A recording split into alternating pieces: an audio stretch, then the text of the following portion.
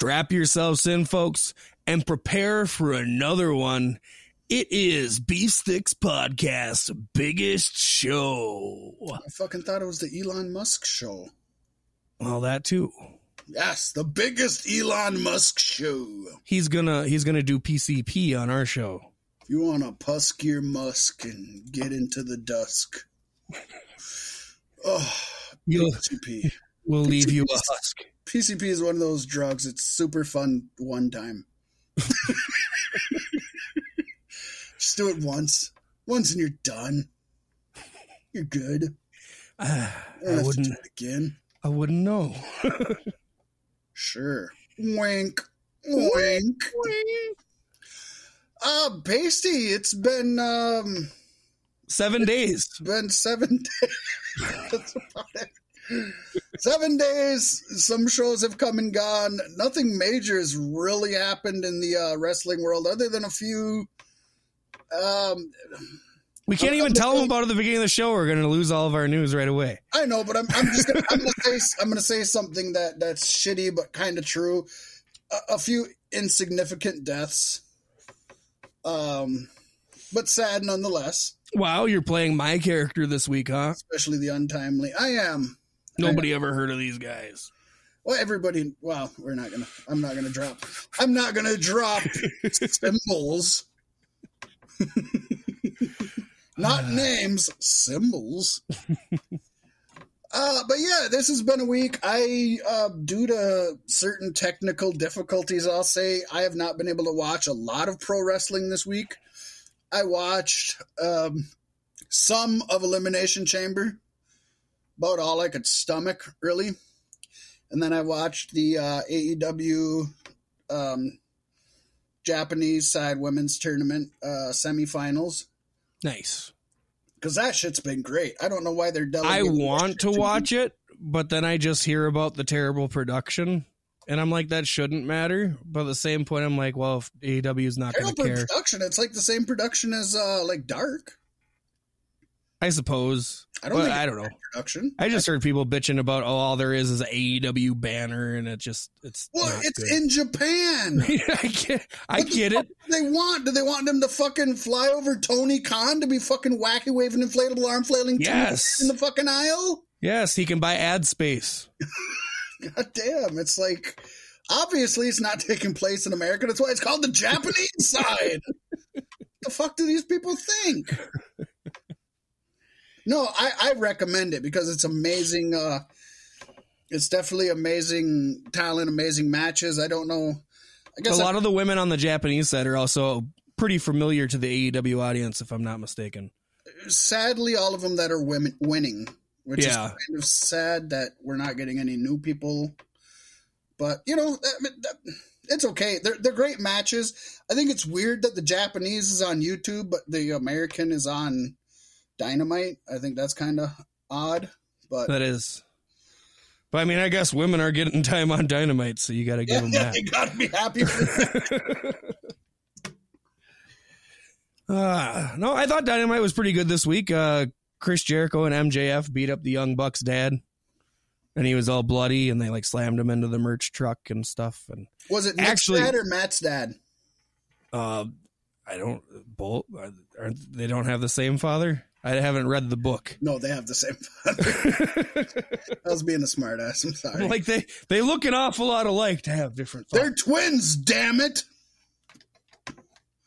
They're not twins. They're not twins. Everybody I know that. You can't get that over on me. Everybody calls them twins. They're not twins. They're like fucking 7 years apart or something. Is it? I thought it was just like 2. No, they're much farther apart than I thought when my son bought me the book. Well, you can tell Christmas. because of the hairline.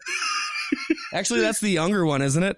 That is the younger one. That's so sad. I got the book from my son for Christmas, and I was reading it, and I was like, yeah, Matt Jackson is like 6 when his brother is born or something. So I'm like, holy shit. Cray. That's wild. I think people have to assume they're twins. They're teens. I assume they're teens. They're called the Young Bucks. They can't be much older than that. They're millennials. I think people assume they're twins just because of the way they're in tandem with each other in the ring all the time. You know what I mean? Yeah. It's just like Matt and Jeff. Just like Arn They're Anderson and twins. Tully Blanchard. They're twins. Oh, yeah, they're twins too. Oh. Hulk Hogan and Randy Savage, twins. Fat Mac and Pasty White, twins. Yeah. Jason Jordan and Chad Gable, twins. Big Show and Andre the Giant, twins. Arnold Schwarzenegger, Danny DeVito, twins. Twins. And you get to see Schwarzenegger naked in that movie. I love seeing Schwarzenegger naked. You get to see him naked in that movie. You get to see him naked in Terminator. You know, you don't get to see Danny DeVito naked enough. You don't watch enough Always Sunny, I think. I watch a fair amount. It's still really not enough. Fucking naked in that show. More than you would expect. You know, I want to see Danny DeVito and his wife's sex tape. I love when he's coming out of the fucking couch all fucking oiled up. Yeah. I like the non. It's like a YouTube exclusive or something where I think it was like season 3. It's an old thing at this point now, but it's Charlie and Mac and Dennis, and they're going to Danny DeVito's trailer, and like Mac is coming out and Charlie's just standing there, and he's like, "All right, Charlie, it's your turn." And he's like, "What are you talking about?" It's like, "It's your turn to fuck Danny DeVito." It's like, "What are you talking?" Or no, to blow Danny. He's like, "Your turn to blow Danny DeVito." What are you talking about? It's in his contract, Charlie. He specifically put it in his contract that all of us have to blow him at least once per season. Well, I never read the contracts. Well, too bad, Charlie. You got to go in there. And then it's Charlie trying to talk himself out, or trying to talk out of it with Danny DeVito. And then he's like, "Come on, Danny, what would your wife, Rhea Perlman, think?" And there's Rhea behind him with a fucking camera. "Drop your drawers, Charlie." It's one of the best things ever. It's on YouTube. I say, fucking look it up. Like Danny DeVito's Sonny contract signing or something. God, that's one couple I would love to just sit and smoke weed with. Oh, Rhea and Danny? Fuck yeah. That'd be fun. And they're so tiny. But they're not quite midgets. No. It's like perfect. No, I'm pretty tiny though, so I might fit in. I might be about their height. I don't know. Oh, this is the Danny DeVito show, folks. Yes, the biggest show. The biggest show is Danny DeVito. How do we go from the biggest show to the shortest fucking actor in history? He's going to AEW. Didn't you hear? Oh, that would be awesome. I'd pop. Did he wrestle as in Always Sunny? I want to say Green Bastard, but that's fucking Trailer Park. No. He's not the Green Bastard. He's Trash Man. Trash Man. There you go. That's what I want to see. Singlet. Get me that in AEW. Green Bastard versus Trash Man. Yeah. Ironically. Wow. Everything comes full circle, Pasty. And that's our show for you this week, folks. All right, folks. Have a good one. We appreciate it. No, talking about going full circle and everything, Pasty. Let's bust out the top of the show here. Not that we have a long show and we got to hurry along, but I don't think any of this has much to do with wrestling, so we might as well talk a little bit about wrestling. Pasty, just recently, the 2020 Wrestling Observer Awards were released. What do you think? Should we They really waited till far away from 2020 to do this. Meltzer has a lot to think about. Lots to think about. He can throw out 6-star matches like that, though. Oh, well, these aren't stars, buddy. These are awards. Come on now. God damn it, pal. These aren't stars, they're awards. So do you want to do these back and forth, and maybe you and I'll have 3-4 words to say about each or something before we move on? Yeah. All right, you want to take the first one? Yes, Wrestler of the Year is Kenny No, I'm kidding. But that would suit for Meltzer. Right. Jon Moxley. Yeah, no arguments. We got it. That was our pick, I believe. It's been a long time ago, but I believe that was our pick. Female Wrestler of the Year, Bayley. Whoop, whoop. Again, hard to argue. No, she was on our docket for Best Female of the Year. For sure she was. And I think she held gold almost all of the year, whether it be the the tag belts or the championship belt or both at some time because she was Dose Belt Bailey. Or Dose Straps Bailey, wasn't she? Yeah, Dose Straps Bailey.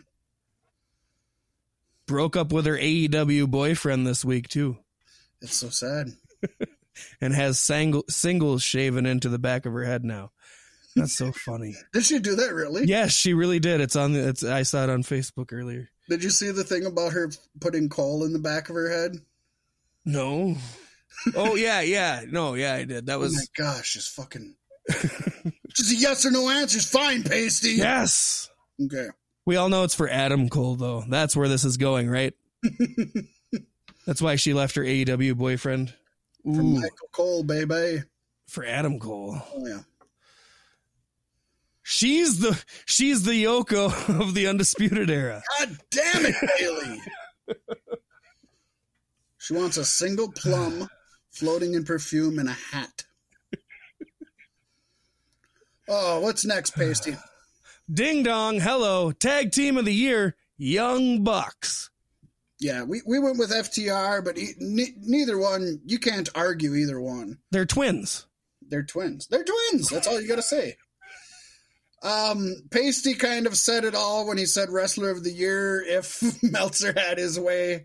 Most Outstanding Wrestler of the Year, Kenny Omega. So does that mean he's better than the Wrestler of the Year? Well, there's more words in that title. In 2020, Pasty. He won the championship in December. That's it. Well, yeah. How was he fucking outstanding? Well, no, I don't. Omega. The tag team run. Omega. The tag team run was pretty good. No, it wasn't his best year by far. No, he definitely wasn't outstanding this year. He was solid. No, he was solid this year. Yeah, I probably would have given this more to like Orange Cassidy or I don't think Orange Cassidy was outstanding either. I guess I don't know. I got a high bar for outstanding. Yeah, but it's hard to be outstanding Jericho, in a pandemic era.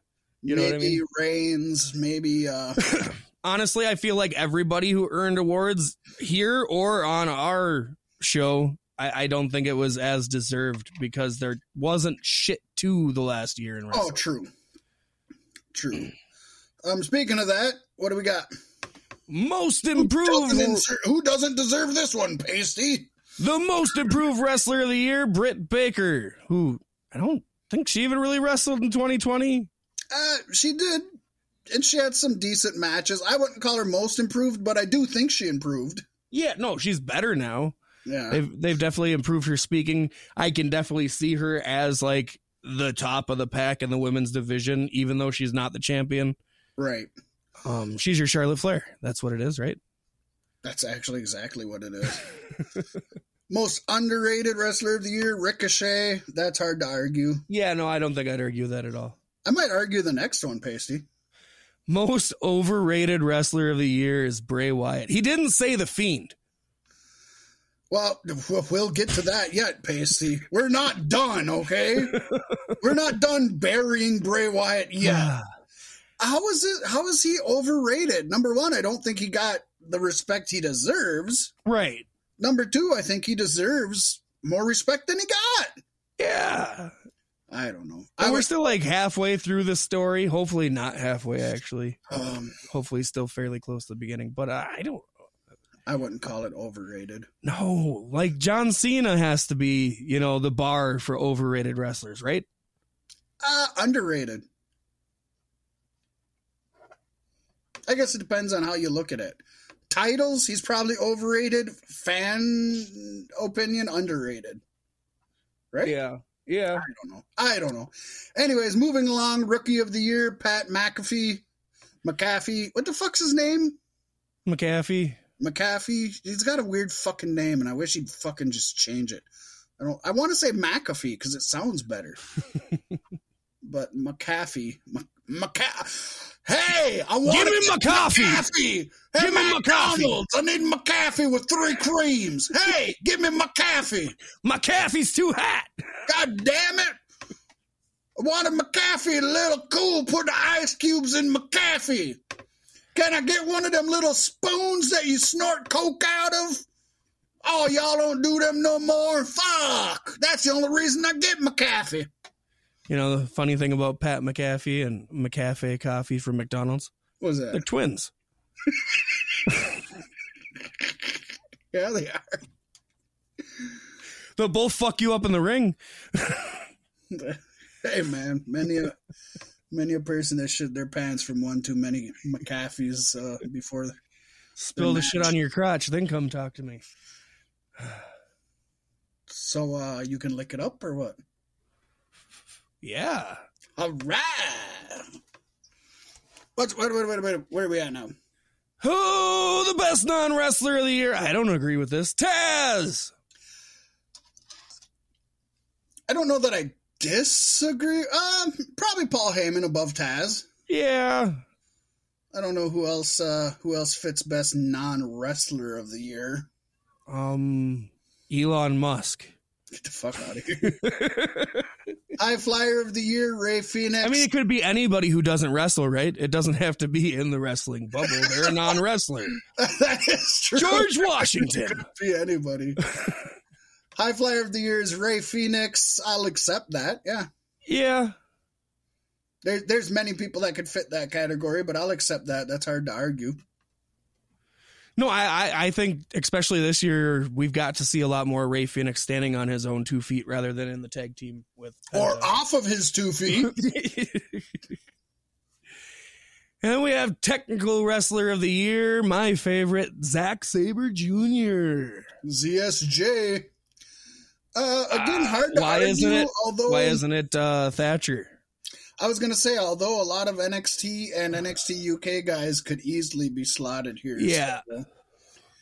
So, don't disagree with this. I just think it's a tight field, and there's probably a good 10 people that could take this spot.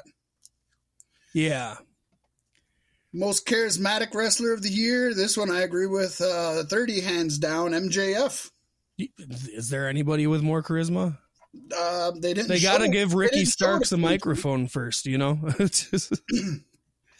I like Ricky Starks. I do too. Me too. He did good in NWA, and he's I think he's just waiting right now. Or they're honestly waiting. You know the problem? I hate to say this. It's the same problem that WCW and WWE had in their heyday. AEW has too many motherfuckers right now.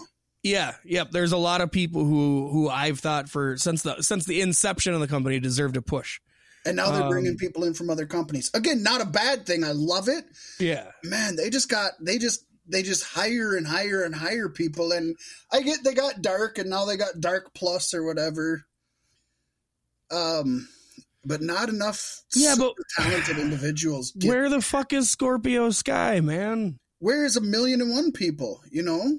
I think Scorpio Sky is my biggest concern. He's the one I've wanted to see pushed since the inception of the company. Have we seen FTR since they lost their titles? They're feuding with Jurassic Express right now. That's sad. They shouldn't be dropped to fucking opener status. Sorry, but come on. Let's admit it. They're fucking opener status. They're good. I love them. I'm not saying they're not good, but they're opener status. They're, you know... They're not Young Bucks. They're not SCU. They're not Omega Page. They're not the Kingston crew, the Pac people. Eddie Kingston's fam. Yeah. And Death Triangle. Yeah. Except now it's just Death Line because Penta's not there. He's trying to get his shit together. I like how they've had other people playing Penta and just like not doing anything. You know, you got to do it. You got to keep his name out. It's okay to keep his name out there. That's one awesome thing about painted /mask/ both wrestlers is you can do that shit. Doesn't it hurt their feelings though? I don't know. That's where I don't think so because I think it keeps his name in the public's perception, and I think that's the thing that people most worry about when they're injured or out. You know what I mean? Is that people are going to forget about them. Yeah. I just get to, there's a fine line. Like what happens if you're injured, your career ends, and then they just keep up with somebody else is going to be you shit. I don't know. I don't like that. Well, that's a completely different story. Yes, I agree with you. But it's a thin line to walk. That's all I'm saying. Yeah. Well, where are we walking now, Pasty? Oh, we are walking straight into the move of the year. Kenny Omega's One-Winged Angel. Come on, Meltzer, get creative. Yeah, I don't agree with this at all. What is the move of the year for you? Orange Punch is up there. I hate to say it. He does it better than Roman Reigns. He does do it better than Roman Reigns. You know, I ain't even gonna lie. Right now, I can't think of any fucking moves. But there's a lot of finishers right now that I really enjoy. And again, Kenny Omega didn't win a lot with One-Winged Angel. If it's the move of the year, it doesn't mean it looks the coolest. Mm-hmm. Did he win with it? I don't think he did. Not in 2020. I mean, remember, we're talking 2020. We're talking January to December 2020. One-Winged Angel wasn't brought out much at all because most of his matches he didn't win with it because he was saving it up or losing or, you know. Yeah. Yeah, that is funny because, like, how can you say it was the move of the year when he didn't even really use it at all? I think it was used 5 times because it's Dave Meltzer. He gets, you know, I mean, hey, we're beef sticks. We can pick whatever the fuck we want. Yeah. He can pick whatever the fuck he wants, and then we can disagree with it. Yeah, you go to Wrestling Observer, and there's a trailer, and then they're all standing outside of it like, Dave, it's your turn to go suck Omega's dick. Yeah, exactly. Yeah. Feud of the year, Jon Moxley versus Eddie Kingston. No, Mox Omega probably. Yeah, I'd go Mox Omega. I would go Jericho Cassidy. I would go easily Roman Uso. They did not go far enough with Mox and Kingston. Yeah, I don't think that's feud of the year. They had great matches. Feud of the year, it was not. I can't think of. I'm trying to think of with Eddie Edwards. Murder Hawk Edwards and Murder Hawk, Pac. Eddie Edwards. Oh, Eddie Edwards. He didn't fucking face any of them guys. Not Callahan. Who the fuck did he have? They got the women involved and everything. I'm at a fucking complete loss. But anyways, that's another one that I would have put above this. Yeah. I didn't put any fucking, you know what? I didn't put any research or pre-planning into this. I fucking copy and pasted from Meltzer and said, hey, this would be a good way to open the show. Now look at me. I look like a goddamn jackass. What the fuck? Might as well call up Elon Musk. Get him on here. Yeah.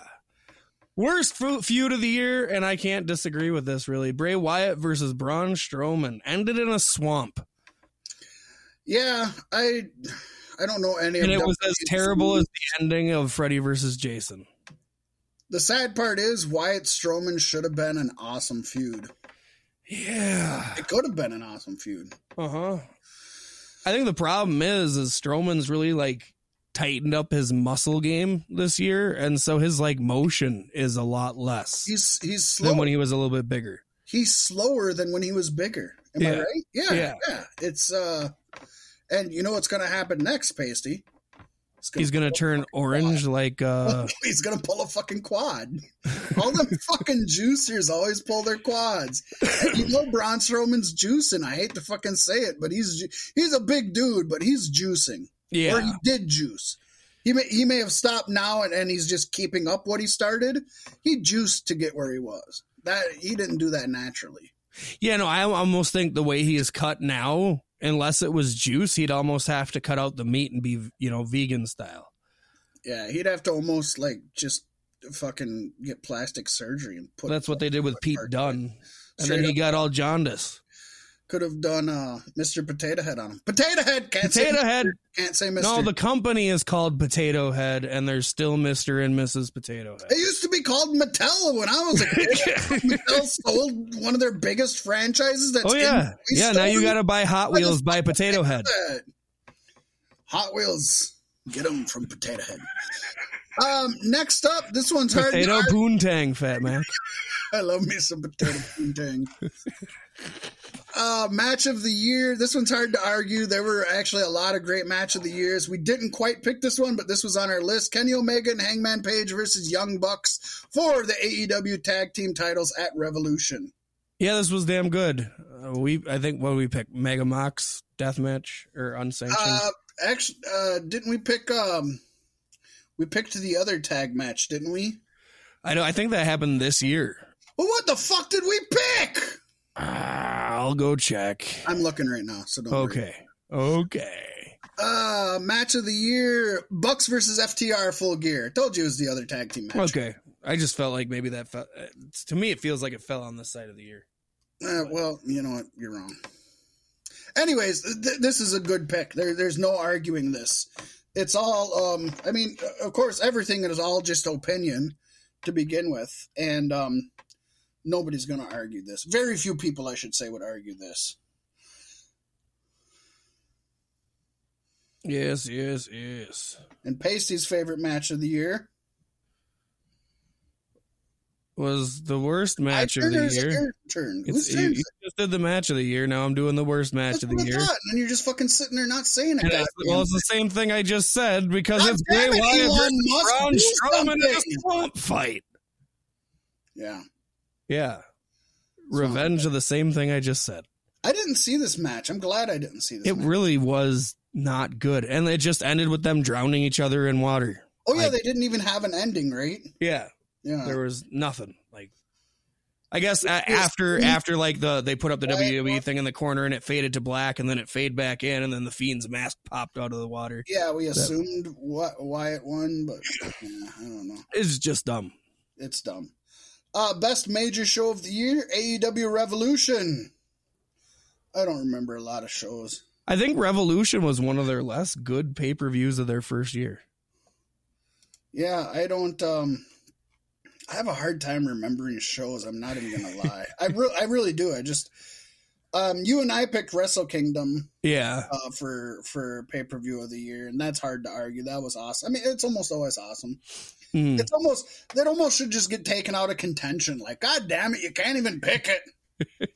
Well, if we can't pick it, then Meltzer can't pick anything with Omega anymore. I know. We might have to start a sliding scale on some of the stuff because you don't want to be Meltzer and just always pick the same shit. But yeah, I don't remember Revolution. That's not to say it was bad, but well, obviously it was at the beginning of the year, right? Well, I mean, Revolution had the Bucks versus Mimosa Page match. Yeah, Bucks versus Page and Omega match. I did not like that. I know everybody else did. Stadium Stampede. Oh, I did not like that. I know everybody else did. I did not. Well, I agree with Meltzer now. I liked Revolution. I disagree with it. But then that takes us to the worst major show of the year, WWE Super Showdown. They had one this year? Or that year? Or 2020? It was probably before the pandemic really started. It had to be before the pandemic. Yeah, it was, yeah. Was that, that was Australia, with right? Yeah. Australia? Huh. Yep. That must have been early in the year, because I don't even remember them having that. Whatever. Fuck them. Yeah. Gimmick of the year goes to Orange Cassidy. Yeah, between that, honestly, to me, between that and Fiend, it's a tie. Yeah. Hard to argue either one. Although I guess Orange Cassidy sold the most at Pro Wrestling Tees. Although, of course, Fiend stuff isn't at Pro Wrestling Tees, so I don't know if you can. I don't know. Right. But that brings us to the worst gimmick of the year, according to Dave Meltzer, Pasty. The Fiend. What the fuck? Isn't that one of the best things that happened to WWE in a decade? Yeah. Yeah. What is this? What is this? Worst gimmick of the year is probably the 24/7 champion. What is this? What is this? What has he got against Wyatt? He's shit on Wyatt 3 different times now. Meltzer's so in the pocket of AEW, I have to assume that this is just him trying to get Bray to leave WWE to go to AEW and prove himself. Yeah, it's just he gave Wyatt worst feud of the year, overrated of the year, worst match of the year, and now worst gimmick of the year. Fucking lay off him. God damn, what did he do? Leave the Fiend alone. He was burnt to death by Randy Orton. I know, it's not even fair. Kane at least got to be mayor after being burnt to death. And then he got to be Kane again afterwards. Hey, now he's Kane the mayor. Best announcer of the year goes to Excalibur, and I still don't agree with it. I don't agree with it. Excalibur's gonna be great, but he's still very, very green. Maybe not green, but not TV gold. Right. I would honestly pick Matt Stryker, I think, from Impact of this last year. He did great. Yeah. Him and Madison Rayne both did awesome. I think they're better as a team than he is by himself. I mean, if you're just talking about best announcer of the year, Michael Cole every year. You know what? Kevin Kelly just never does wrong. He's always like at least good and almost never bad. Where all the rest of them like can be good at times and then bad at times. Like Kevin Kelly in New Japan or in Ring of Honor. He's just always just good. I mean, I don't think Kevin Kelly gets enough credit.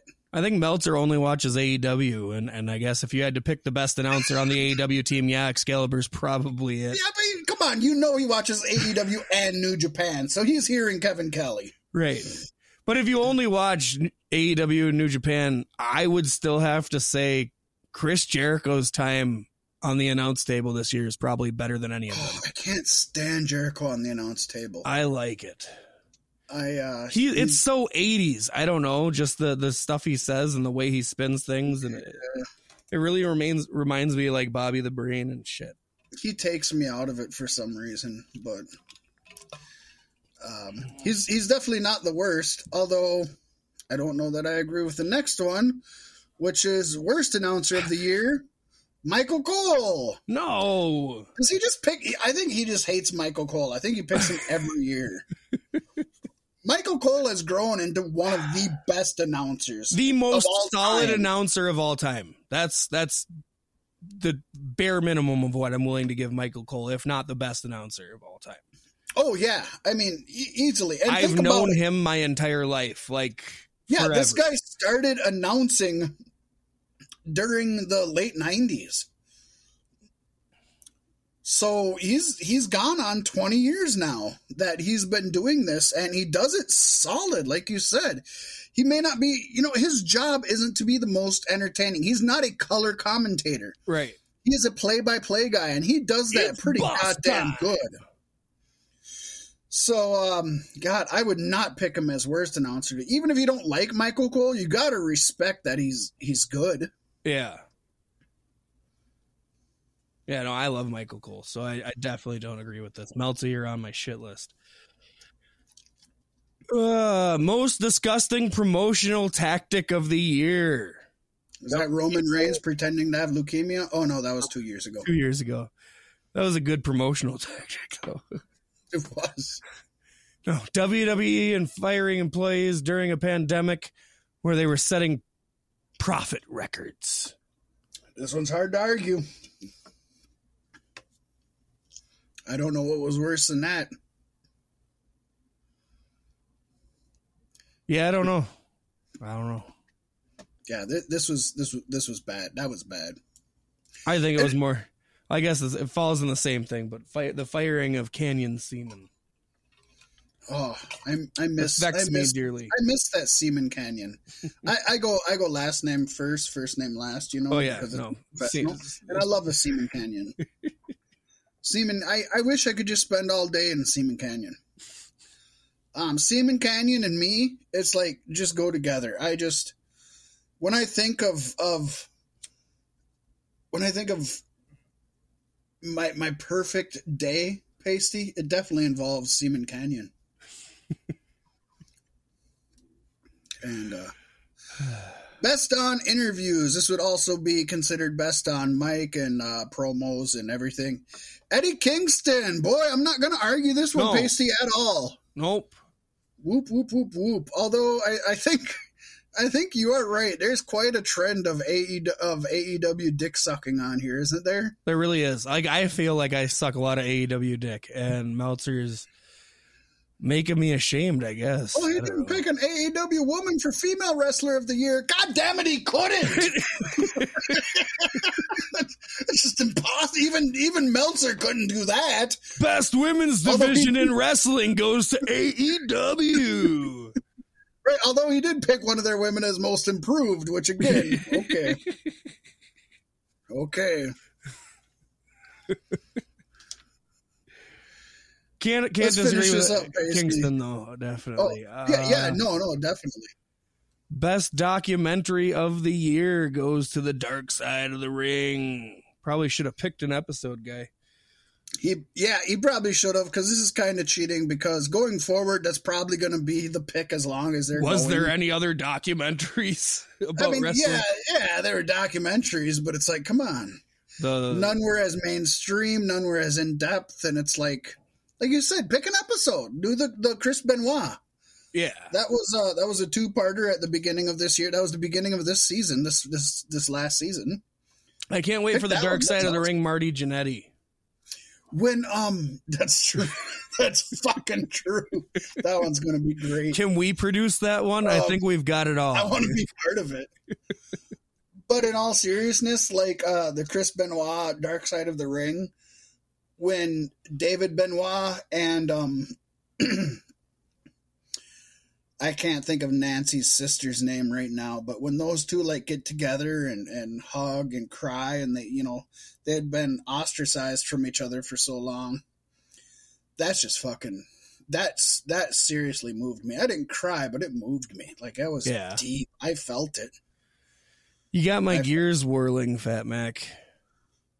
We need to make our own documentary series, which is a mixture of The Dark Side of the Ring and drunk history, and call it The Drunk Side of the Ring. God, that sounds so fun. If we could get some good, if you and I could, let's change the podcast name to The Drunk Side of the Ring. The Drunk Side of the Ring. That actually sounds awesome. I absolutely love that. We could put it on the WWE Network, Pasty. Yes. Because we're about to snap into a very recent This Week in Pro Wrestling History. Well, semi-recent, but of course, Pasty, with all the WWE Network making huge waves in the industry world by moving to Peacock just next month, we here at Beef Sticks felt it appropriate to take a look back at the beginning. All the way back to a long time ago called 2014, which actually nowadays seems like a long fucking time. Back when things were simpler, Pasty. 2019 seems like forever ago. February 24th, 2014 to be exact. And this is when WWE launched their 24/7 on-demand streaming network. The network includes past and present WWE shows, pay-per-views, and shows from the WWE library. Oh, I remember launch day not being able to order the network because everybody crashed the servers. Everybody went on that. It was huge. The network, in fact, it was so huge, the network reached 1 million subscribers on January 27th, 2015, in less than 1 year of its launch, Pasty. That actually made it the fastest growing digital subscription service at that time. Of course, Disney Plus would later beat that record.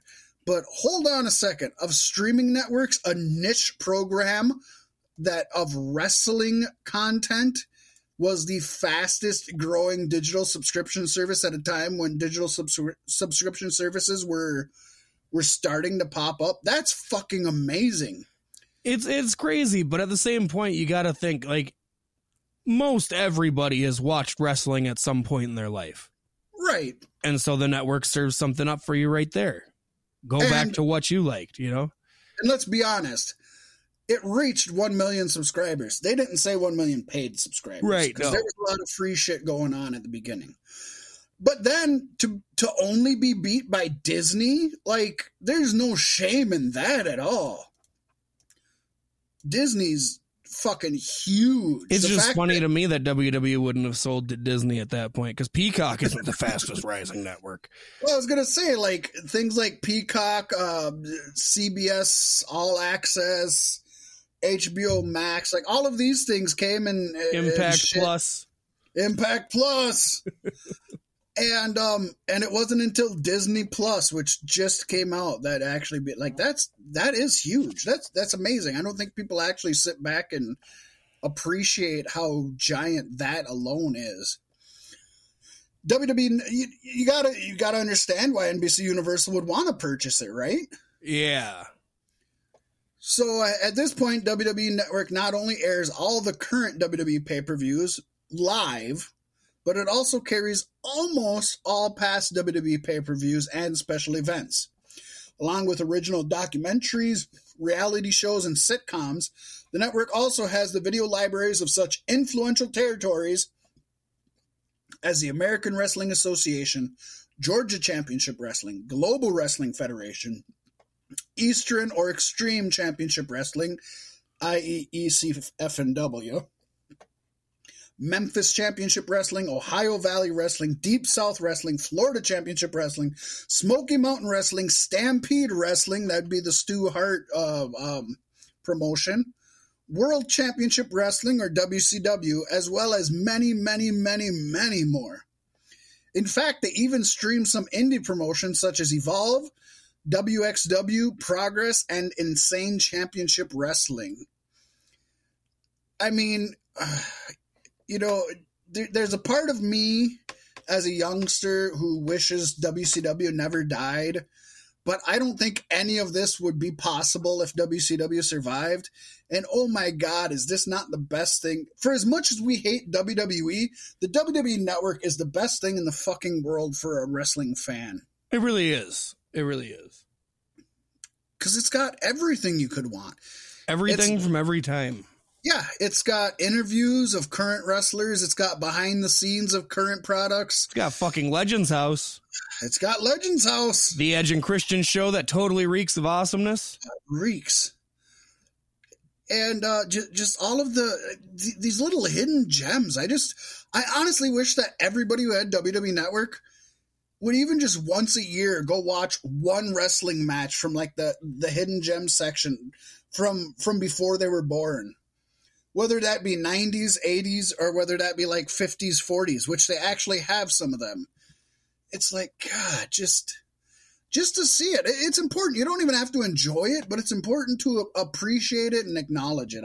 I think that's me. We all know that I'm a nerd for all this shit, and that isn't everybody.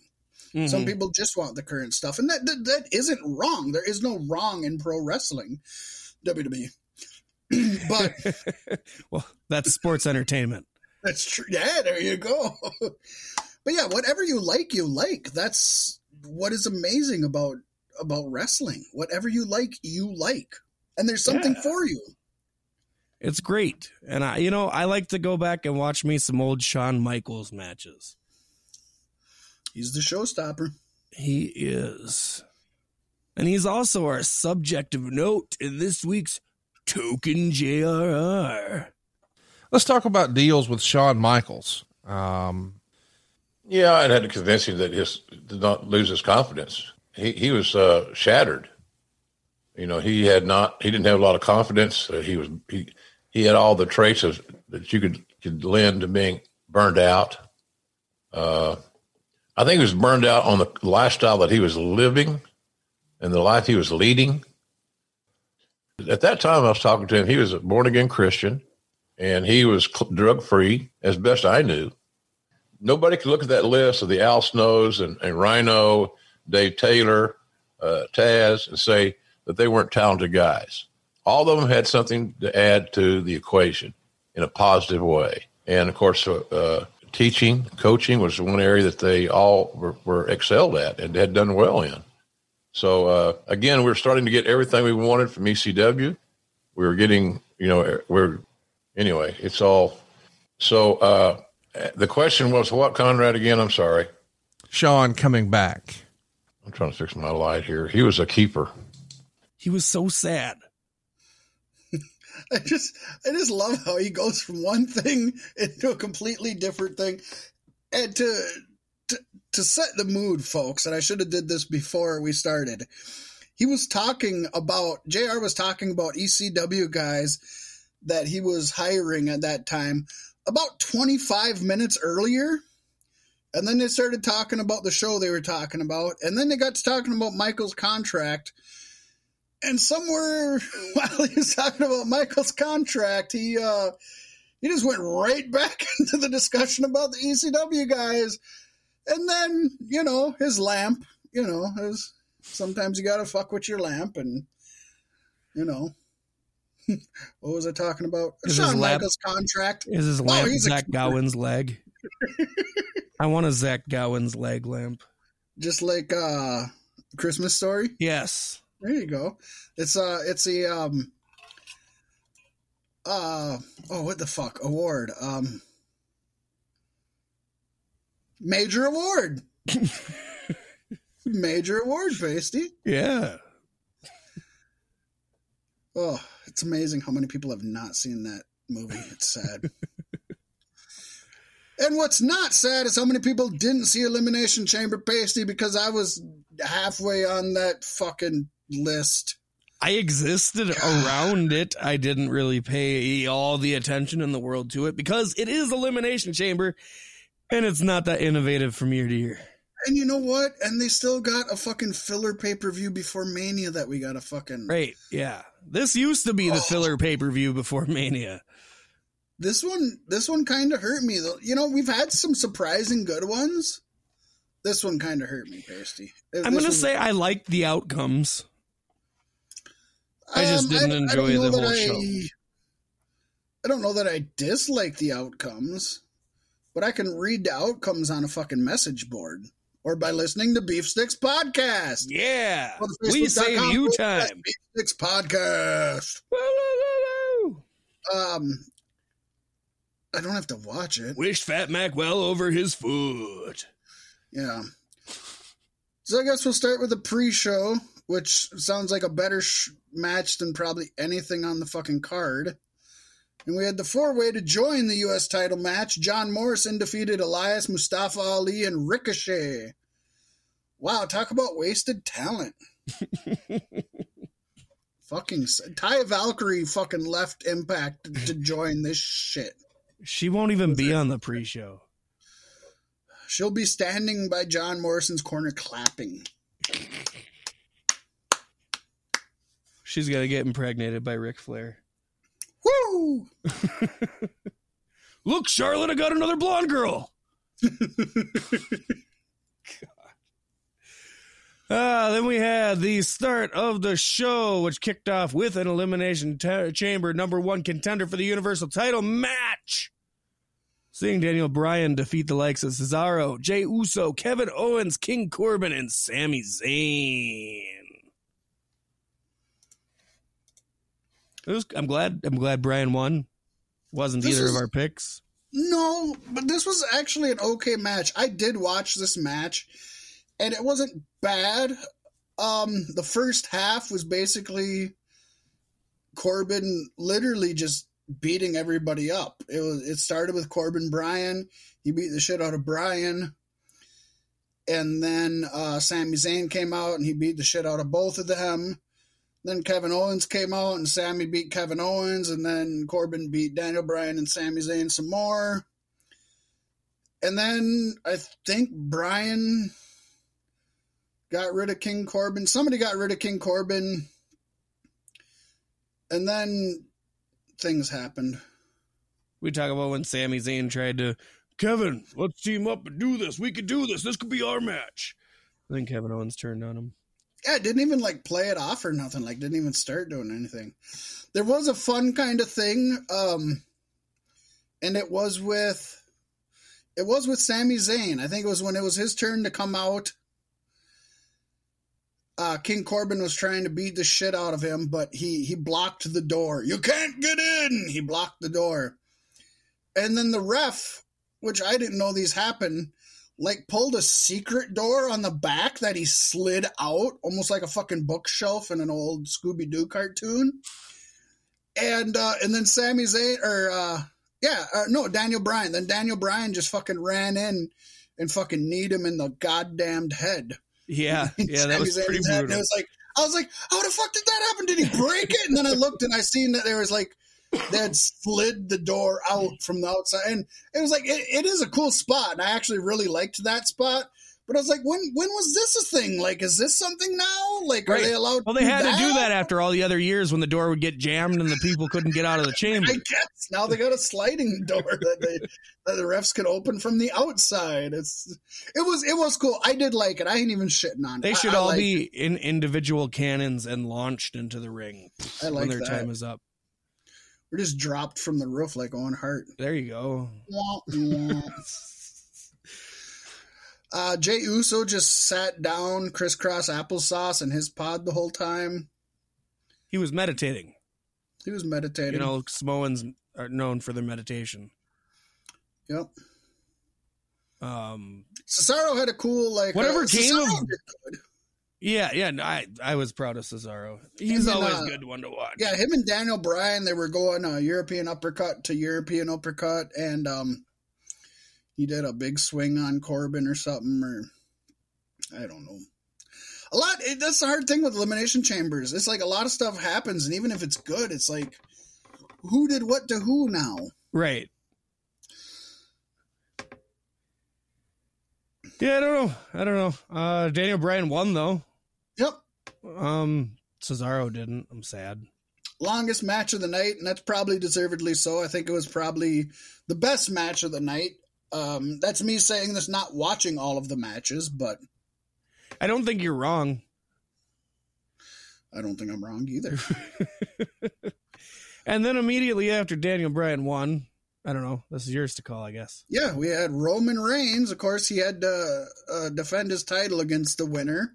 And of course, it's immediately after. And of course, after Daniel Bryan went through the onslaught that was the Elimination Chamber, he lost to Reigns in 1 minute and 32 seconds. Although it was actually a kind of cool loss. He was already fucking downtrodden. Roman speared him a couple times, really knocked him down, and then he put him in a, was it a guillotine that took him out, Pasty? Yeah, I think so. I can't even remember, but he put him in a hold, and Bryan didn't tap out. He just passed out. Well, I know Bryan caught him in like an arm bar from the spear or something like that. Yeah, and then Reigns rolled him into, I don't remember what it was. I'm sorry. It's Reigns. I'm gonna choke you out move. Yeah. I think it was like a guillotine. I think it was just a straight up guillotine. I'm surprised they don't got Reigns using the Kimura lock. Honestly, why not? Well, why not? You got Paul Heyman there, right? Yep, and it tells a better story when Brock comes back. You know. Then again, Reigns isn't that great of an actual wrestler, so I don't know if we want him doing wrestling moves. A guillotine is good enough. I mean, he can put on a headlock. Yeah. We'll just stay there for wrestling moves. Just keep him at a headlock. Yeah. No, I was hoping this match would have been spaced out a little bit more, just so it would have been a good match, but I get why they did it. Well, and you have 6 matches on here, and 2 of them are Elimination Chamber matches. So it makes sense that 2 of them were less than 2 minutes. Yeah. You know what I mean? Because you can't have these long-ass fucking matches on a stupid filler pay-per-view, right? Right. Yeah. Yep. Roman Reigns still your Universal Champion. Then we had a 3-way for the United States Championship featuring Riddle, Bobby Lashley, and John Morrison, seeing Riddle beat Bobby Lashley. And John Morrison, believe it or not. They were both there, Pasty. Yeah, but I think Lashley was the one who took the pin. He was.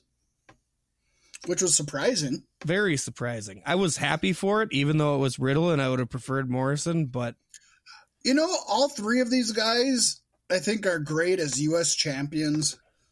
Out of the 3 of them, who deserves a world championship the most? I'd say Bobby Lashley at this point. Yeah. Did he have it for a short time, or am I still just thinking of Impact? Oh, the U.S. Championship. Bobby Lashley has had that for a couple. No. I mean the like an actual championship, Universal or WWE or whatever the fuck they are. No, he didn't have any major championship. So he hasn't had one yet. So I wouldn't mind seeing him getting a run with it. At least no, one. They had, remember, Bobby's sisters, and then Bobby was like smacking his own ass and all the shit. And was that before or after he came back? that was after he came back. Wasn't it? Yeah. God The Sisters damn. was a Sami Zayn thing. And he's then definitely- when he had, who the fuck was managing him for a while? The little dude. Oh, Leo Rush. Yeah, Leo Rush. Yeah, And then that's when he was talking with his ass. I blocked all that out of my memory base. You're right. It's all probably back. better that you did. It was better, and now you fucking brought it all back to me. That's right. He's definitely in a better place now. Bobby Lashley is, but yeah, I like any of these folks getting it. Riddle as U.S. champion, I love to see him hold some gold. Riddle could go far in this company. I don't know that he will, but he definitely could. I'm sad not- that Riddle won, and I had to look at my watch and say, "Oh, February's almost over." Yeah, I know. We that tends to be WWE's MO. Then you look at a company like Impact, and a while back I was looking at it and I was like, oh my gosh, they've had like POCs as champions pretty regularly. Almost all the time. And not that they just have them. They have white champions also, but it's like they got a lot of POCs and they stay champions. Like you can't say, oh, February's coming, Impact's going to get a POC as a champion. Right. Yeah. Like, they tend to have let's be honest, some POCs are just physically more adept than some white people. And no, I liked, this was a good match. This would have been my favorite if it would have went maybe 15 minutes, but at less than 9 minutes, not quite my favorite. I'd put it as second best of the night, but again, didn't watch everything. I liked it for the flavor because I never really envisioned these three in the ring together at the same time. Right. It was good. They did, yeah. These three have three completely different styles. That's a good point, Pasty. And a lot of times styles clash. No pun intended. They did not this time. They made them all work together. And I apologize, I didn't take notes, but I didn't give a shit, so. Yeah, no, I barely watched. I just noticed Matt Riddle won, and I was like, oh, okay, cool. Yeah. Then we had a match I didn't watch, and instead of having the two women's singles championships, and I know that we couldn't have the one due to Lacey Evans being pregnant, but I guess they got rid of the other one also.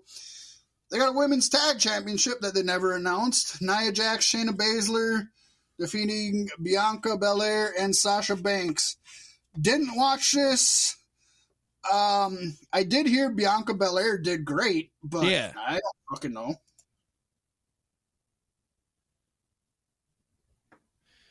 Yeah, I don't know. And then we had the main event elimination chamber for the WWE Championship, seeing Drew McIntyre defeat all comers. AJ Styles, Jeff Hardy, Kofi Kingston, Randy Orton, and Sheamus to retain his championship. I woke up partway through this, Pasty, and oh, you didn't see the beginning? I did not see the beginning. I woke up partway through, and then I fell asleep partway through. My favorite part of this entire match was when Randy Orton's getting into his pod, and Kofi's like, "Oh, you've been working them glutes. Oh, I can see your glutes. Good glutes, Randy. You're doing good." and then AJ Styles, "Oh, you're a big scary guy." I don't know. It was just funny. Funny, randomly yelling shit at the veteran in the match. Having fun. I think it was just them having fun. I think AJ heard Kofi do it, and then AJ's like, "Oh, I got to get mine in." That is cool. I like that. We need more of that. That's what makes these fucking matches enjoyable. Mm-hmm. Is personality, charisma. Like, let's get some of that. So, yeah, I mean, I think the right guy won. I think the only other person that maybe should have won would have been AJ, but I think the right person won. He needs to go to WrestleMania. Him winning with the kick off Claymore? of the phenomenal, the Claymore off of the phenomenal forearm was awesome. That Oh, is had what to be happened? timed AJ went perfectly, for or a it would be so phenomenal shit. forearm and he hit a Claymore? Yeah. Oh, I didn't see that. That sounds the cool. timing was pitch perfect. It was amazing. Probably my favorite Drew McIntyre moment of all time. So those were the final two, huh? Yeah. Well, that's not bad. And at one point, I don't remember who it was, but Styles has got Almas with him now, the giant guy. Almost. Yeah, almost. Almost. I can't remember who was supposed to be getting in. It was a heel. Maybe it was Orton, but that doesn't make sense. Oh, but I think I've seen this one. Is this when he got it over and rips the back off of the Elimination Chamber and pulls the guy out and brings him around to the door and throws him in? Oh, it was fucking that was AJ. Was it? He did it to AJ? I think that was AJ, because then he was in there and they're like, and they just let it he be. got out beforehand. That was it. They were like, oh well, he's circumventing the rules, and then he went for a pin right away, and the fucking ref counted it. Yeah. I'm like, well, if his pod didn't go off, just don't count it at least. God damn it! I don't expect you to beat AJ up, but you can't count. Like, he doesn't get to just pick his rules. Yeah, I was awake for that because I seen almost because that's when he got ejected from the ringside, right? Yep. Yeah, I seen that, and I'm just like, well, he can't do that. He can't just decide when he comes in. It comes back to WWE rules, and yes, that's pro wrestling rules in general a lot of times. But I'm sorry, it does take me out of it. I'm sorry that I do want some kind of structure, even if it's in an elimination chamber. It's like, can we not have some rules if we've set rules ahead of time? I'm one of the few people that bothers me, but it does. Cage matches, when like people grab the ropes and they're in a hold and they're like, oh, he doesn't have to release it. Yes, he does. Right. I don't care. He's in a cage. He grabbed the fucking ropes. This isn't a no DQ. This is a fucking cage match. That just means it's in a cage. Don't start making up goddamned rules. Oh, it's a three-way. They can use chairs. No, they can't. It just means there's three people following the goddamn rules. I don't get where it's, you know what it is? It's laziness and lack of creativity. Yeah. Like, they can't find ways to be creative, so there's, just let them fucking do whatever they want. They can't find ways to be creative, so just let The Miz cash in on Drew McIntyre after this match. Yeah, because that happened. I was asleep for that, but Lord knows if I was awake, if I blinked, I would have missed it. 31 seconds. Did he hit the old Miz Crusher finale? He did, but I think he finished it with a DDT, though. I think he hit his skull-crushing finale. That didn't work, and then he hit a DDT to win it. So he hit a front-facing DDT and then hit a DDT? I guess, yeah. I mean, I don't think it wasn't two skull-crushing finales. DDT. It was two different moves. Okay, but it was his main move first and then another move second. But cool. before The Miz came out, it was Bobby Lashley came out and destroyed Drew McIntyre. Oh, is that why The Miz was able to pick him up? Lashley was walking out, Miz came down and cashed in. And this was all orchestrated with MVP. Oh, okay. I was literally just going to ask you why Bobby Lashley would do that, but yeah. Okay, so that's it. Now, yep. So there's your story: is Miz orchestrated this with MVP, and Miz's first challenger for the title is going to be Lashley on Raw. So we know. So I don't know. Is Lashley going to win it? I want him to. Yeah, no, I think he has to, because I think Lashley versus McIntyre at Mania, that's your money match. Oh, God, two of the people who over a decade ago should have been main event guys and WWE dropped the ball on, and now they've come back to fucking be in a title match at WrestleMania. Yes, we know it won't be the main event. I'm sorry. No, that'll be Roman Reigns. Yeah, but nonetheless, for these two guys who were both wasted in WWE a decade ago to come back and have a title match at WrestleMania, that's a story. Yeah, I'm actually into that, and they're two super talented individuals. It's good. I hope Lashley keeps it at Mania. I'm into that. I don't want it to go back to McIntyre. I don't know. Honestly, to me, they're both relatively boring workers. I like people who move and can be fast and know like more than 6 moves. And I guess I like them both. McIntyre probably has better storytelling and emotion in the ring, but Lashley's your monster. Well, yeah, Drew's had it a good amount of time now. He's proven himself as a champion. And, don't give it to Lashley and then lose it right away. Give Lashley a run with it. Yeah. I don't care that it's no longer February. Fucking give him a run with it. honestly. Okay, Pasty, best match of the night. What do you got? The first one. Yeah, I'm at that too. Elimination Chamber #1 Turtle Power. This was definitely a pay-per-view where I didn't care for any of the matches. I liked where the story went, and to me, I guess that's a win. I'm gonna say my final grade's probably C+. You're going with a C+. Yeah. It's hard for me to even vote because I didn't watch a lot of it, but I think just the fact that I didn't want to, I'm just going to go along with you and go with C+. They did some smart stuff with the Daniel Bryan winning and then Roman Reigns coming out and destroying him right away. It definitely took that out of your mind for the finale. You know what I mean? Yeah, and it doesn't hurt Daniel Bryan that he went through that grueling effort already, and then this powerhouse Reigns demolished him. And at this point, I think we all know that's what Bryan is. He's never going to get the championship again. It's really sad. It's very sad. Well, it is, but he's also accident prone. I hate to say it. He's a liability. If I'm a company earlier, like before all this shit, I would have fucking strapped the rocket to him.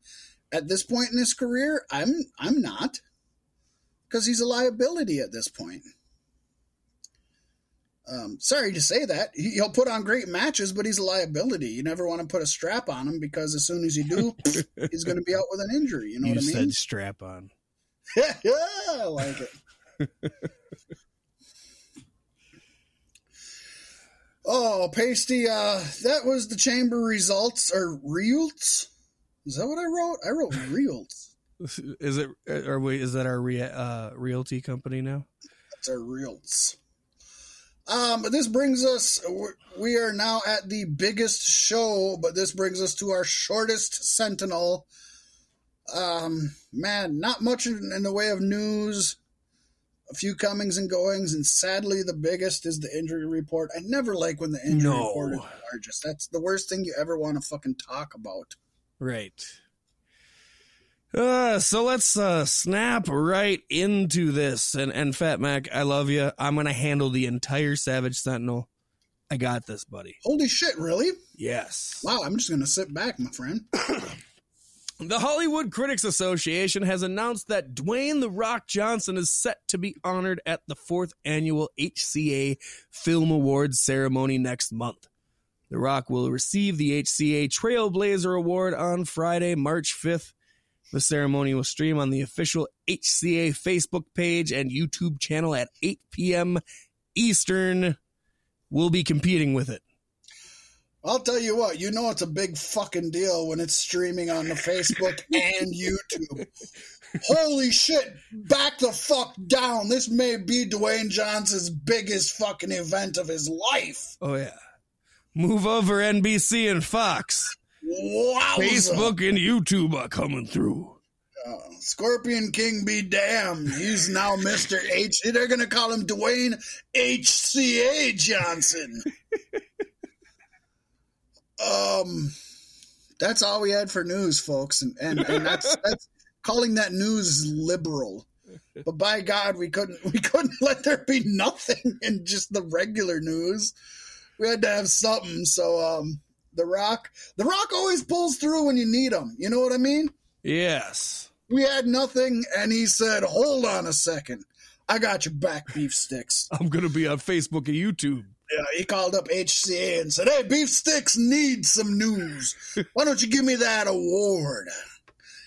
I ain't got nothing going on. We only have this HCA. It doesn't matter what the award is. I like too how they were like, all right, well, you can come to the event here. And he's like, well, no. I'm at home. I gotta do my toenails and soak my feet, but I will hit you up on Facebook Live and YouTube. Good old Dwayne. Cheap plug for something we're not getting paid for, folks. Check out Young Rock on NBC. Yes, I think it's NBC. Yes, and at the same time, check out Keenan. Fuck, you might as well. It has nothing to do with wrestling, but it's a good show, and he's a good brother. Or you can check out Kel, who still resides in all of your children's favorite TV shows, which is disturbing. very It's just weird. disturbing. I don't like it. Pasty, Kel came into my life when I was a young man, but I didn't expect him to be in all these young cartoons, and I wish he'd just fucking go.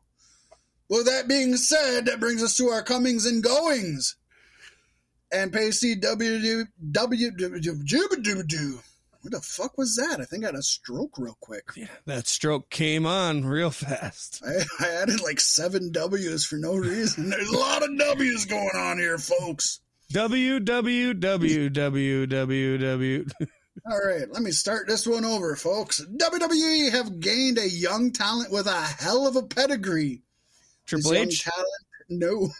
This young Seth talent Rollins. is Bronson Rex Steiner. Who is that, you may ask? Well, he is the son of the former Rick Steiner and the nephew of the legendary Scott Steiner. Did you know Rick Steiner is the president of a school board right now? I like how Rick Steiner's real last name is Rex Steiner. That's how he got his name. His so name he's- is Rob Rex Steiner. His real name is Robert Rex Steiner. And instead of having the weird name of Robert Rex Steiner, he just went to Rick Steiner. And then Scott Rex Steiner joined him, and he's like, well, I can't be Scott Rex Steiner. I can't be Scott Rick Steiner. He should be Scott Rick Steiner. So he just Scott Steiner. He had to do some real math to figure out that one. Oh, it took him a while to figure out the Rex Steiner to Rick Steiner. It's not just fucking A to B, buddy.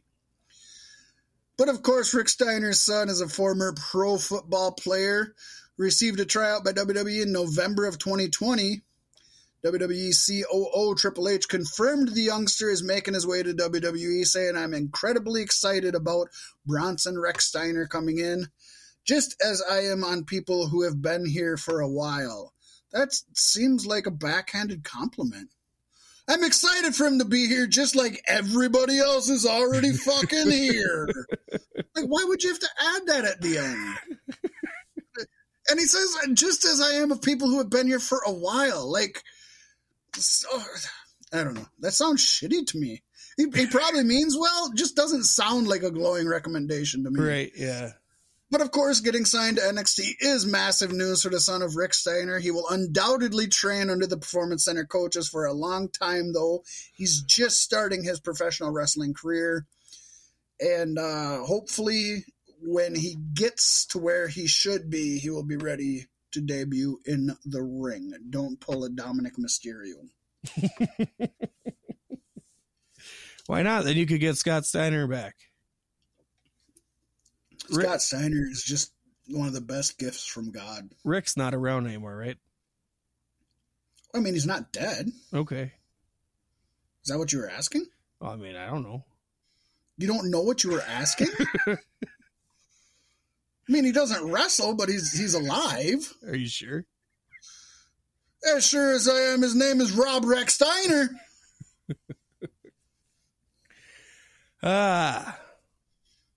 Major League Wrestling announced that it has signed Leo Bryan to a long-term contract. Court Bauer has compared Bryan to WWE Hall of Famer Stan Hansen and Terry Gordy, as in he's really, really old. Very old. He's dead. Deader than Rick Steiner. Leo is one of sport's best kept secrets. He's been kept a secret for 78 years. A 265-pound Southern brawler that hits like Stan Hansen and moves like Terry Gordy. You simply don't see guys like this today. And he was most recently part of MLW's Kings of the Coliseum in January, where he and Michael Patrick were defeated by Marshall Von Erich and Ross Von Erich, whose real names were Ross Von Rick Steiner Eric Erlinger. You know, I know the folks listening at home, this means nothing to, but it took me a second because there's a question mark at the end of the a 265-pound Southerner brawler who hits like Stan Hansen and moves like Terry Gordy. It's how I read it, but it's like, Oh no, and then you follow it with, you simply don't see guys like that. Okay, I get it.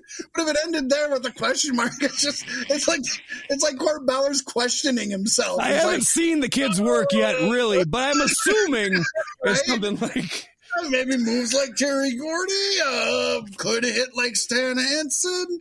He moves like the Bushwhackers. He's got a name like Rob Rex Steiner. I swear to God. This guy can fit a whole cannoli in his mouth and not even have to chew it. I once seen him at the Home Depot stick a whole mallet in his asshole. It's fucking amazing. You got to see this shit. You should see what he did with Jim Cornette's wife. He gave her the old Rex Steiner, if you know what I mean. We're not even talking about Rex Steiner anymore. This is Lee O'Brien, Conan O'Brien's son. Oh, what if it was like Lee? What if they changed his name to Lee? Lee O'Brien instead of Leo Bryan? He's Lee O'Brien. This motherfucker, He's got you don't even know. All like proud and powerful, but it's got a potato in it. He just chucks potatoes at people nonstop. That gives a new meaning to the term. He's throwing potatoes. They don't mean he's swinging hard punches. He's literally throwing potatoes. Like Stan Hansen. Terry Gordy? There you go. Who's Terry Gordy? This is Terry Gordy you speak of. I know Terry Funk. Team Coco, baby. Team Coco needs to fucking join any, like NWA, MLW. I don't give a shit. It can be the smallest company. Conan O'Brien is the best. I want to see Team Coco, man. There you go. Conan O'Brien versus The Big Show in AEW. Well, it's Paul. Nice. Let's just jump to that, and then I'll do the next story afterwards. Because what if it's Paul Bunyan? Paul's Bunions. Paul Bunyan, and he walks with a limp. That's definitely like going to be been doing for a fucking week. You know, that's definitely going to be a segment on Being the Elite, right? Where like Marco Stunt's got to grind off Paul's bunions. That's great. Yeah, it's going to be great. Oh, Pasty, speaking of Ring of Honor, which Team Coco is going to be in pretty soon. Ring of Honor announced EC3 has signed a new contract with the company. Kind of caught me off guard, to be honest. I really thought he'd return to Impact, but good for him, good for Ring of Honor. He can only help. Terms were not revealed as of yet. We're going to keep you up to date, but following his WWE departure in 2020, along with other COVID-19 quote-unquote budget cuts, strongest fiscal year ever. EC3 returned to Impact Wrestling for a brief run there, which ended in late October. He then actually made his Ring of Honor debut, first time ever, and was set to face Jay Briscoe at the Final Battle pay-per-view in December, but that match was pulled because COVID-19's a goddamn bitch to us all. Now EC3 is back with the company after making an unannounced return on last week's ROH TV episode confronting Briscoe. Ring of Honor has confirmed he is now actually under contract, unlike before. Whoop, whoop. That's great for Ring of Honor. And great for EC3. He could be a main eventer there, no problem. I hope he Honestly, I wish EC3 was used better in WWE and they would have got rid of Riddle instead of him. Got rid of Riddle. Riddle. Yeah. Really? They came in at the same time. They came in about the same time, and I like EC3. But he's more of a WWE guy than Riddle is. Can't they just keep them both and get rid of fucking get rid of the Fiend? He's a piece of shit. Get rid of Randy Orton and Paul White. Well, they did that. Really? They got rid of Randy Orton? No. Oh. But AEW has announced that Paul White signed a long-term contract to wrestle and be a commentary for the new AEW Dark Elevation series that premieres soon on YouTube. It's going to air on Monday nights, Fat Mac. That's so weird. PW Insider reports that White and WWE failed to agree on terms for a new contract just days after he appeared on the Raw Legends Night episode on January 4th. Yes. It appears the departure was finalized between WWE and White last week, as show was officially moved to the WWE alumni roster on last Friday, February 19th. They never gave him a farewell, though. That's so weird. It seems like it came kind of out of nowhere, to be honest. That's good shit. Big Show's last WWE match came on July 20th, 2020 Raw episode at a loss to Randy Orton. But White leaves the company as a two-time WWE champion, one-time ECW champion, a two-time World Heavyweight champion, a three-time Hardcore champion, a one-time WWE United States champion, a one-time WWE Intercontinental champion, and an 8-time Tag Team champion. Yes, folks, he is a Grand Slam champion. Yes. And, you know, I'm not going to lie. The world's biggest Grand Slam champion. Literally. This one really caught me off guard. I did not expect it. No. That was a fun morning to wake up like, what? That can't be real. And then you see it 5 more times. Yeah, I probably should have, though, because if you go back, Paul White was the first, like, major star to leave WCW for WWF during the Wars, the Monday Night Wars, if you will. Everybody talks about Chris Jericho jumping, but Chris Jericho went like a year after Paul White. Big Show actually jumped. He was the first major star to jump while WCW was actually winning the Monday Night Wars. Like, he left WCW for the loser and put his eggs in WWF's basket. Big Show gave Shane McMahon his first big, huge bump, didn't he? Off the scaffolding. I think that was McMahon's first big ass. What fucking scaffolding?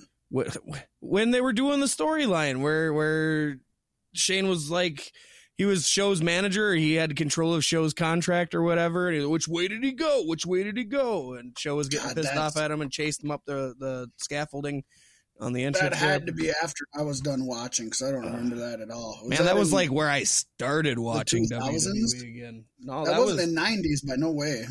That was before WCW closed. No, it wasn't. Maybe. I don't remember it. I believe you. Don't remember it. Use that WWE network of yours. But I think this is huge. I think this is huge for AEW because Big Show, pardon the pun, this is the biggest name they've taken. Chris Jericho is a better wrestler than Big Show. Big Show's a bigger name than Chris Jericho. Well, they both weigh about the same now. Pasty, that's fucked up. But yeah, and of course, obviously, Big Show's had more accolades, and that's, again, because of his size, not because of his work rate. But, yeah, wow, it's surprising. We know Big Show allegedly hasn't been happy with where he is in WWE, although... You mean on Netflix? Yeah, the Big Show. You know, we were talking before you and I recorded, Pasty, and I honestly think this is the right move for all three people. I don't think WWE should spend money on Big Show because I don't think he's worth anything to them at this point. I think he's done everything he can. Look at what we just fucking went through as far as championships. Oh, yeah. And they got so many talented youngsters. They don't need him. Big Show's, according to Big Show at least, making more money going to AEW. That's always a fucking win. And AEW is getting a coup, taking one of their biggest faces, you know, a giant name. Now we don't know if he's a heel or a face this week. I know, right? But I think this is great for all companies involved. I think this is a good investment for Tony Khan and AEW. I wish Big Show all the best. It sounds like he's going to be commentator while doing minimal wrestling, which is good. That's how we like Big Show, I think, right? Mm-hmm. So good for everybody. I'm excited to see where this goes. He really doesn't fit the mold in AEW. There's not enough big dudes. They got some big guys, so it'll be interesting to see. When your big guys are Brian Cage and Murder Hawk. Yeah, I was going to say their big guys are really going to, it's kind of like when Impact when kind of Impact or Ring of Honor big guys, or even NXT quote unquote big guys come to the main roster of WWE. And then you're like, oh, they're not big. I remember the Ascension were considered big beasts. Yeah. And then they moved up to WWE and you're like, oh yeah, they're the size of Shane Helms. Oh shit. But this is good. I think this is good for everybody. Boy, did it get everybody talking. Yeah. Everybody. And Vince has to be pissed. I bet he is. That's this is why he didn't get Future Endeavored, No, there was nothing. Nothing on him other than moving him to the alumnus. God, he got the same fucking treatment. What's his face? Gay porn racist dude. Lars Sullivan. There you go. Got the same treatment Lars Sullivan did. Yeah, I know. Gay porn racist dude. That's a lot of people in WWE. That covers a lot of folks in WWE, man. I was starting to check off the boxes here. We should play a game of categories with that. Gay porn racist. Now, are those people who are racist against gay porn stars, or are they gay porn stars who are racist? Come on, you weren't specific. I get to count it. It all works. That's my point. One thing that sucks, Pasty, though, as great as I think the whole Big Show deal is that the injury report is fucking stacked.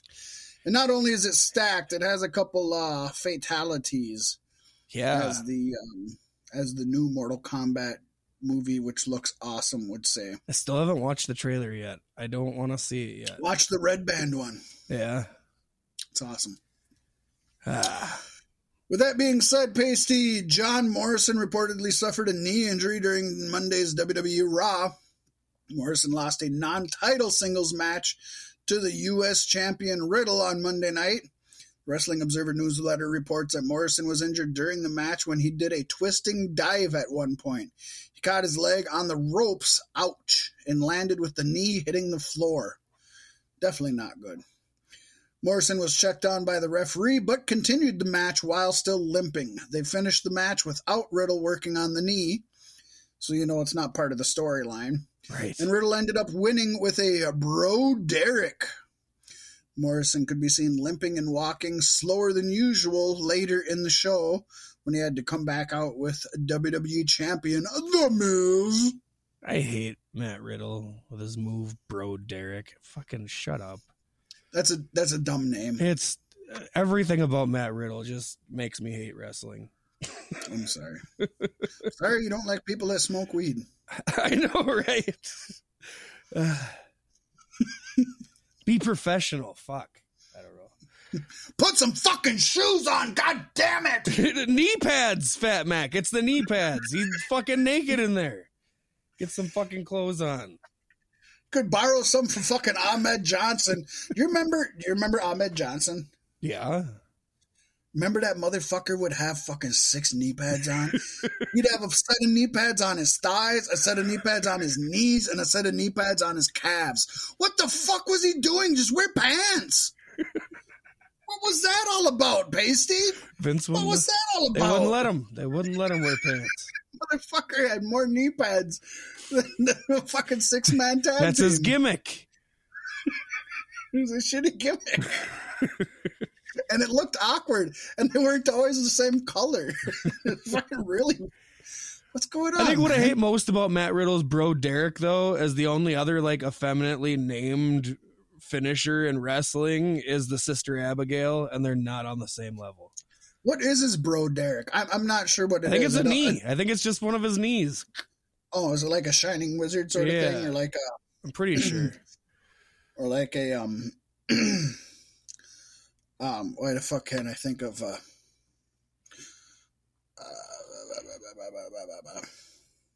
Can't even think of Kenny Omega's move. Now I'm dumb. Okay, I believe you. Let's see here. I'm going to watch it real quick. Oh, the Bro Derek is like a spinning moonsault.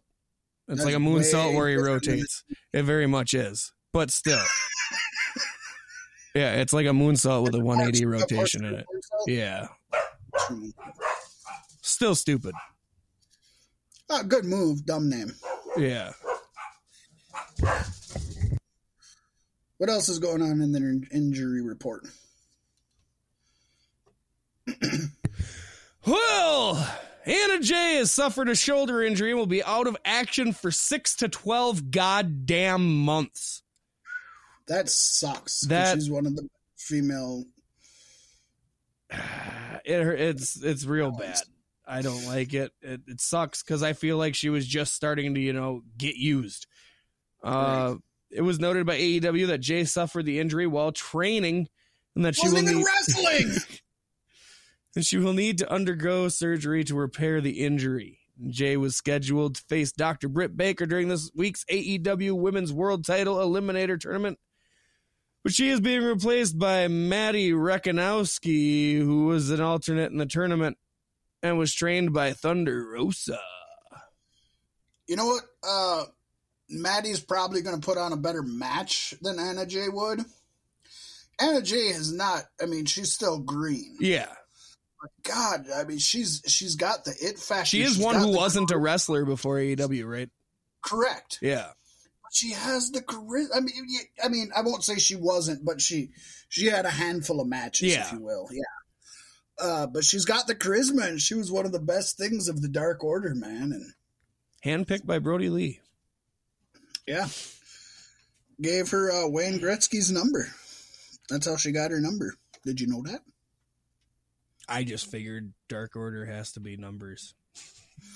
Well, they do, but no, I know I've heard that. It just her number is 99 because that was Wayne Gretzky's number, and Brody Lee specifically gave it to her because he said she's going to be one of the greatest of all time.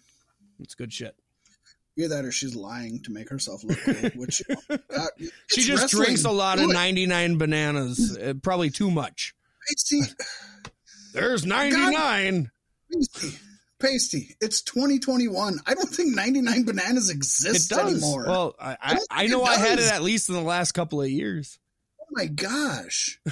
Why are you partying with a bunch of fucking teenage girls is my question. No, but if you're going to make a mixed drink, it should be strong, right?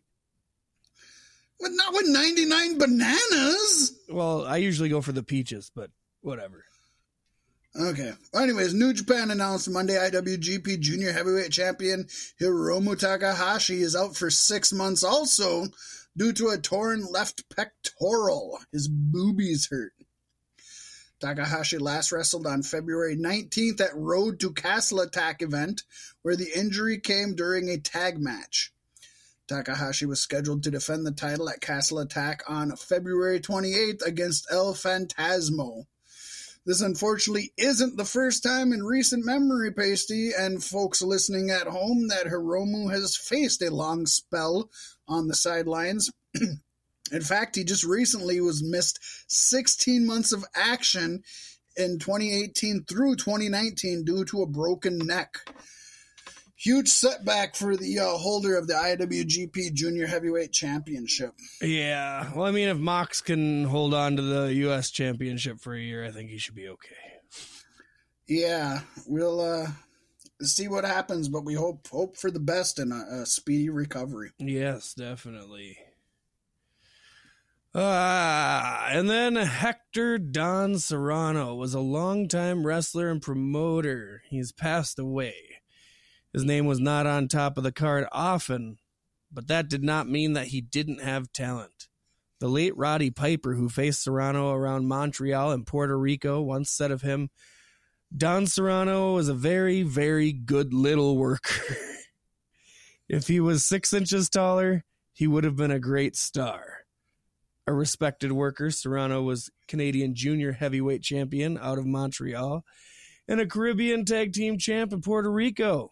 And a fun bit of trivia for you, Serrano was also Hulk Hogan's first opponent as the young Terry Bollea was learning the ropes in August 1977. Yeah, the wrestling world can't be full of all main eventers, and you need people like Hector Don Serrano to build stars. And that's a problem a lot of folks had. People still have it today, but yeah, back then, like Piper said, I don't know Don Serrano well at all. I don't know any of his stuff, but I believe Piper when he said just 6 inches taller, he could have been a star. That a lot of people you've heard that, Even in the 90s and early 2000s, you heard people say, if he was just 6 inches taller, man, that guy could have been a star. It's a big man's game, Pasty. Even today, less so today. But if you look at the two champs in the biggest company in the world, WWE, Roman Reigns, Drew McIntyre, it's still a big man's business, right? Oh, yeah. Yeah. Yep. This one's sucks. rough because he's so young. Question mark, also known as Josephus, real name Joseph Hudson, has passed away from an undiagnosed medical issue. This according to NWA president Billy Corgan. The Shelby Street Brawler, as he was known, is best remembered for his work with Aaron Stevens on NWA Power in recent years, although he actually spent more than 10 years with the NWA. Question mark was a former Resistance Pro heavyweight champion, 4-time USWO heavyweight champion, and 2-time NWA Southern heavyweight champion. This came out of nowhere. Yeah, it did. I seen this and I was like, question mark? I'm sorry. Too soon? No, for real though, I loved his work. I fucking loved his work. So sad. So rough. He was one of the best characters in NWA. Yeah. And NWA has been losing people left and right. They don't need to lose people to fucking death. You know what I mean? They're moving to other companies. Let's not let them just fucking die. Yeah. Fucking sad. Really, really, really is. He was very entertaining in the short time I got to enjoy his work. God, he was awesome. He didn't take himself seriously at all. He was from Mangrovia. I don't know any other wrestlers who represented Mangrovia, Pasty. This is the one guy who stood up for Mangrovia. He fucking went a step further than Parts Unknown and actually came up with a fucking name for the place he came. I know, right? He cared about what he was bringing to the table. Yeah, he wasn't just Parts Unknown. He came from Mangrovia. God damn it. He had his own language that he spoke. He did. And only Aaron Stevens could understand him. But that's because Aaron Stevens is such a highly intellectual individual. That is true. He had the Mangrovian Kung Fu, which was just unquestionably fucking amazing. Unquestionably. Yeah. Again, maybe not a name that everybody fucking knows and remembers, but god damn, he's gonna, especially for folks who are getting into NWA for the first time or even getting back into it, this leaves a gargantuan hole in the NWA, which is just, I hate to say it, which is fucking crumbling. Yeah, no, definitely. It's fucking crumbling. It's not a good time to be NWA right now, I don't think. No. Somebody had to get pillaged and plundered. Yep. Always time for new beginnings, though, Pasty. Yes, indeed. Especially when you're in the USA. Now for predictions. Of course, this is a New Japan event that's happening this weekend. That was a question. You're saying that because we just seen the question mark or what? Yeah. Yes, it's this fucking weekend. God damn. And we have a whole 3 matches to cast our predictions for. Man, what a star-studded lineup. You will know and love every single one of these people. Kicking it off with an 8-man tag team, seeing the DKC, Kevin Knight, Clark Connors, and TJP taking on Logan Regal, Sterling Regal, ACH, and Brody King. I know about half of those. Yeah. Going with TJP's team. Oh, you gotta love Manic. He's the man. I'm going with the team that I know 2 out of the 4 people. And the other 2 have the same last name, so they probably work well together. Are they William Regal's kids? They are not. Damn it. That's the cat who's in, well, yeah, he's in New Japan too, but no, it's not him. His name is is actually Regal's last name, like Stevenson or something, or whatever. Yeah. Williams or something. I'm going to go with the Regal team with the 2 Regal boys, ACH and Brody King. Then we got Ren Narita versus Chris Dickinson. He needs to stay away from my boy. I don't know either of these 2 guys, to be honest, but Chris Dickinson is a jacked, bald, white dude, and that is New Japan's fucking bread and butter. So I'm just picking him just from his picture on their website. Just for the Dickens. Just for the Dickens, baby. I'm going to go Ren and Stimpy. Oh, classic TV. And then we have the IWGP United States Championship match. Finally, we get to see Jon Moxley versus Kenta. Who's going to walk away with the gold? I think Moxley still needs to have his title when he goes up against Kenny Omega on the Flaming Barbed Wire Explosion Death Sex Fest. Death Sex Fest. Yes. Hey, real quick, I'm going to interject here, Pasty. William Regal's son is Bailey Matthews, and he's actually a WWE. Williams Regal's son is Bailey? Yes. Bailey Matthews on NXT UK, so. All right. Different Regals, spell it different and everything.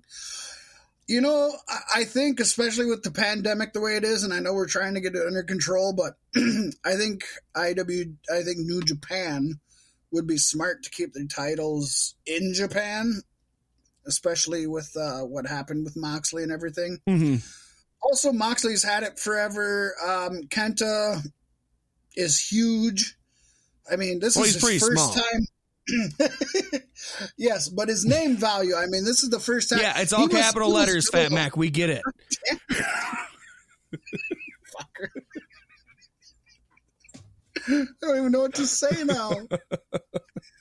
He was always a Pro Wrestling Noah guy. He was GHC champion for so long. One of the best in the GHC, Global Honored Crown, if you will, with Pro Wrestling Noah. And he's finally come to New Japan, and I could see him becoming IWGP Heavyweight Champion at some point. I think this is his stepping stone. I think he should get the U.S. Championship. And you know what? I like having Bullet Club having the U.S. Championship. I think there's a lot that could be done with crossover now that the Forbidden Hole is open. It's Nia Jax. My hole! Her hole is the all Forbidden the wrestlers hole. are pouring in and out of it. I think there's a lot you could do there between the real Bullet Club having the U.S. title and the Bizzle Clizzle, as they're called, which I still can't fucking stand. The Bizzle Clizzle. Oh man, watching Being the Elite this week, they were late to help the Young Bucks in their match when they were getting beat down, and their whole excuse was Gallows had to go in the bathroom and masturbate because he was nervous to go on national TV on TNT. Sometimes they take it a little too far. I will say that. Some things. I gotta catch a kiss. But I'm glad that they do that on Being the Elite and not on TV. You know what I mean? That's cool. That's where to do that stuff. That's fine. That's why I usually don't watch that stuff, because that's not what I need. I like it. But people like it. Yeah, people like it. And it's good. It's good that it's there for the folks that enjoy that, because there is a section of the world that really enjoys these The whole Dark Order wanted to watch Hangman Adam Page piss because they wanted to look at his dick. Now, are you just making this up? No, this happened. This happened on Being the Elite. Oh, okay, now people shouldn't like this shit. I'm just gonna say that isn't things people should fucking like. Yeah, just John Silver. They're talking and they're like, well, you don't want to be part of the Dark Order, but we could be friends with benefits. And he's like, yeah, I like that. Now I have to go to the bathroom, and he walks out. And then Silver's like, if he's peeing, I'm what? How can people say Katie Vick is shitty and all this other stuff? And how can people say David Arquette winning the title is shitty, but that's okay? David Arquette never fucking masturbated while he was watching somebody pee. Well, I mean, not in wrestling. In real life, probably. But not in wrestling. Probably. Yeah. We all have. Most likely on the set of Scream. Yeah, I mean, we've all done it. It's okay. It's proper. I mean, it's just polite, really. If somebody doesn't masturbate while they're beside me at the urinal, I take offense. You just reach over and do it for them. Well, no, I grab the goddamn, what do you call that? The puck. I grab the goddamn urinal cake, shove it in their mouth. Not my urinal cake, theirs. Ah. Mine has my pee on it. That's icky. That's icky. My parents say I'm grounded till I stop having this stupid face. Sorry, I was watching old South Park this week. That's one of my favorites, too. Good old Butters episode. Every Butters episode is one of the best episodes ever. Uh-huh. Butters is literally right behind Randy Marsh for me as my favorite character. Kirsten just got to watch Scott Tenorman Must Die for the first time this week, too. What? How did she not see that before? I don't know. I almost spoiled it for her because I'm like, this is the best Cartman moment ever. Yeah, that is the best ever. Next, you got to show her Bloody Mary if she hasn't seen that one. I think that's coming Randy up. Marsh ones. Yep. That's where Randy Marsh started becoming one of my favorite characters in the show. That was kind of his breakout episode, really, yeah. Mm-hmm. That and then Finger Bang, the boy band one. Dad. Oh, Bat Dad. Yeah. I thought this was America. Oh, with that being said, Pasty, I guess, I did not imagine we would get damn near 2 hours out of this episode. I'm blown the fuck away. We squeezed every last drop. We squeezed the fuck out of this. More than old Doc Gallows. Was it Carl Anderson or Doc Gallows? It was Gallows. Okay, yeah. We squeezed more out of this than Doc Gallows did his penis on Being the Elite, I tell you what. The Big LG. I love that he still calls himself the Big LG. Mm-hmm. That is my favorite. His name is Doc Gallows, but he calls himself the Big LG still. I was listening to Talking Shop of Manny the one time, shortly after he left, and Carl Anderson's like, I guess we can't call you the Big LG anymore. Oh, you're the Big DG. He's like, fuck that. I'm still Big LG Doc Gallows. It's like, yeah, you are, buddy. Big LG Doc Gallows. Good for you. Oh, with that being said, Pasty, this was a good show. It wasn't a good show. This was a pretty rough show. You know, I would recommend people skip this in the future. It wasn't that great. Yeah, if you're listening all the way to the end, make sure you skip this episode. It's not worth listening to. Skip it. I wouldn't fucking listen to it. Just don't do it. But if you did, we appreciate it. Joe bless you. I'm Fat Mac. My name is Big LG. Pasty. That's what LG stands for.